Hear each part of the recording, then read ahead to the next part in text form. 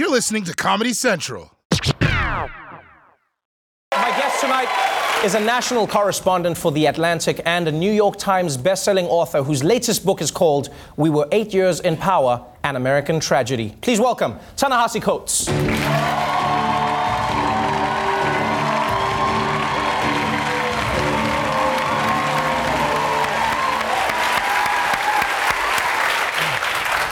Welcome back to the show. Thanks for having me back. It's good to have you, man. This is fun. Before we get into the book, there's a story that came out of the book that like a side of you that I didn't really know about, a piece of you that I went back and read on, and that was Ta-Nehisi, the blogger. You know, you blogged a lot. You speak in the book about how this is where you forged your writing. Yeah. You know, it was your dojo in a way. Yeah. Do you sometimes miss that Ta-Nehisi, where you could say whatever you want? You know, there wasn't the scrutiny on you. You were just spitting your ideas out there? All the time. All the time. Yeah, I mean, you know what happened last year? I was doing another interview show and I got asked who I was voting for. And I said I was voting for Bernie Sanders. And a New York Times reporter called me after that. Right. And it was clear I couldn't talk in the same way anymore. Like I just didn't have like the ability. I had to, you know, very much weigh. You know, because in my mind, it's just me talking. It's just the guy from West Baltimore talking. He might know or he might not know. But, you know, then I realized that people don't necessarily see it that way. Well, yeah, it's funny you say that because people see you as knowing. Everything you put down on a page, they see as you knowing. But in this book, what you've done is you've gone back and you've said, I didn't know and I should have known and I wish I would have known, which is an interesting way to go back and look at your life and look at 8 years in power. The book is really looking at Obama's tenure. Right. Looking at that time. Right. Am I correct in saying that this is a pessimistic outlook on what that those 8 years meant? I don't know. You know, it's an odd thing. You know, I'm a journalist. Like that's. I mean, I know people don't see that anymore.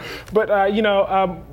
My editors never say, you know, well, Ta-Nehisi, you know, when I tell them to go right, is this going to be hopeful? Right. You know, is this going to be optimistic or pessimistic? So it's hard for me to answer that as a practitioner. It is what it was, if that makes any sort of sense. That's like from the aspect of actually creating the thing. Yes. I don't think, wow, this is going to be a really depressing story, or wow, this is going to make people feel great. You know, it's not really in my mind. I'm trying to get answers. Right. You know, and if those answers tend to be depressing, then I think that's because of previous stories that maybe we've told ourselves about the world. That's interesting because I've seen a few white people who have said, Ta-Nehisi, how can you condemn this country?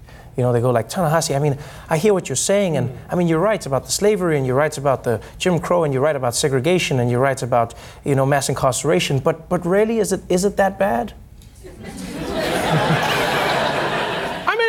See myself as condemning the country, right? Like I think what it is if you believe in the American exceptionalist myth, you say America is somehow higher than all other countries, that it's touched by God, that it really is, you know, as we talked about, that city on the hill, then yes, I'm condemning it. Yes, I mean, but if you believe as I believe, that it's a society, it's a country established by humans with all the beautiful things and all the flaws that come from being a human being, then no, it's just a story. Right. It's just a story. Would you, like, what if I presented this to you? What if I said, it is exceptional? What if I went, America is exceptional in the same way Superman is exceptional, but then there is the Clark Kent side of Superman, you know, the flaws, the cracks in the facade.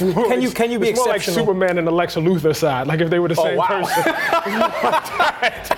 No, it's much more like that. Right. You know, I don't know. I think there's a heavy missionary impulse that is buried in the American psyche, and maybe it's buried in the psyche of all people, like where they want to believe their country is somehow distinctly more moral or more just than all other societies and countries before. I don't see myself necessarily as saying anything that's, you know, that, you know, sort of out there, but I think it does attack that idea that you're somehow, you know, particular, special, different, exceptional. You take us through each year of the Obama presidency. And it's interesting how the book starts from a place of hope, excitement. Mm-hmm. You know, you talk about how you went with your partner, you bought food, you were cheering. It was like, oh, black times, baby. It was good things. We used a different phrase. Yeah, I mean, I'm paraphrasing. That's what I felt, black times. And yeah, and then And then as the presidency unfolds, we go through this journey with you.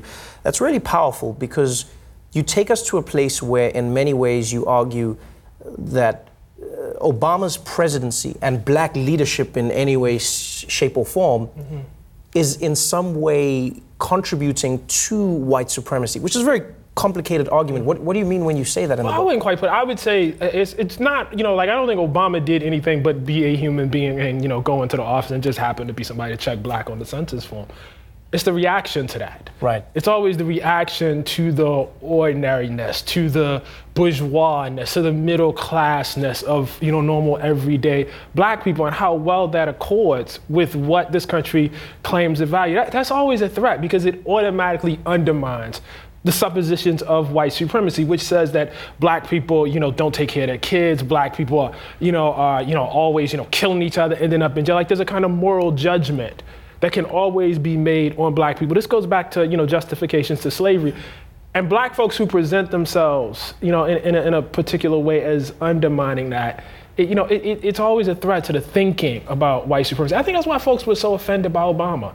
They couldn't grasp that he was actually black. And so there became this whole other mythology that sprung up around them, most, specifically in this birtherism thing. Somehow he's not legitimate. He could not be from here because he's not the black that we believe black to be. Exactly, and there's another word that I cannot use up here, but I think that they actually want. That's the archetype of what that is, but that he would be black and be human in all the, again, not exceptional, all the normal ways of a human being. Kiss your wife, love your wife, got a dog, 2 kids, just normal human every day. Was too much, you know what I mean? And I think that contributed to the birtherism, all the sort of weird conspiracy theories that, sprung up around them. When you talk about the backlash that many people have tried to dissect, looking at the election, one of your arguments is, in many ways, Trump was a backlash to Obama. Right. Now, I understand the argument, but I go, was this a backlash to Obama, or was it a backlash to the establishment, to Hillary Clinton, to more of the same? Because, Mitt Romney and Donald Trump had the same amount of votes. Hillary Clinton is the person who had fewer votes. And so it feels like it was less the people rallying around Trump in the national in the national election, more people rallying around him in the Republican nomination. Do you feel that, does it have to be a backlash? Do you think it was a backlash? Yeah, it definitely was. It definitely was. You're right, it was a reaction. I think it was to some extent a reaction to Hillary Clinton. I think it was a reaction to the fact of having the possibility of a woman president. Right. I think that was definitely there.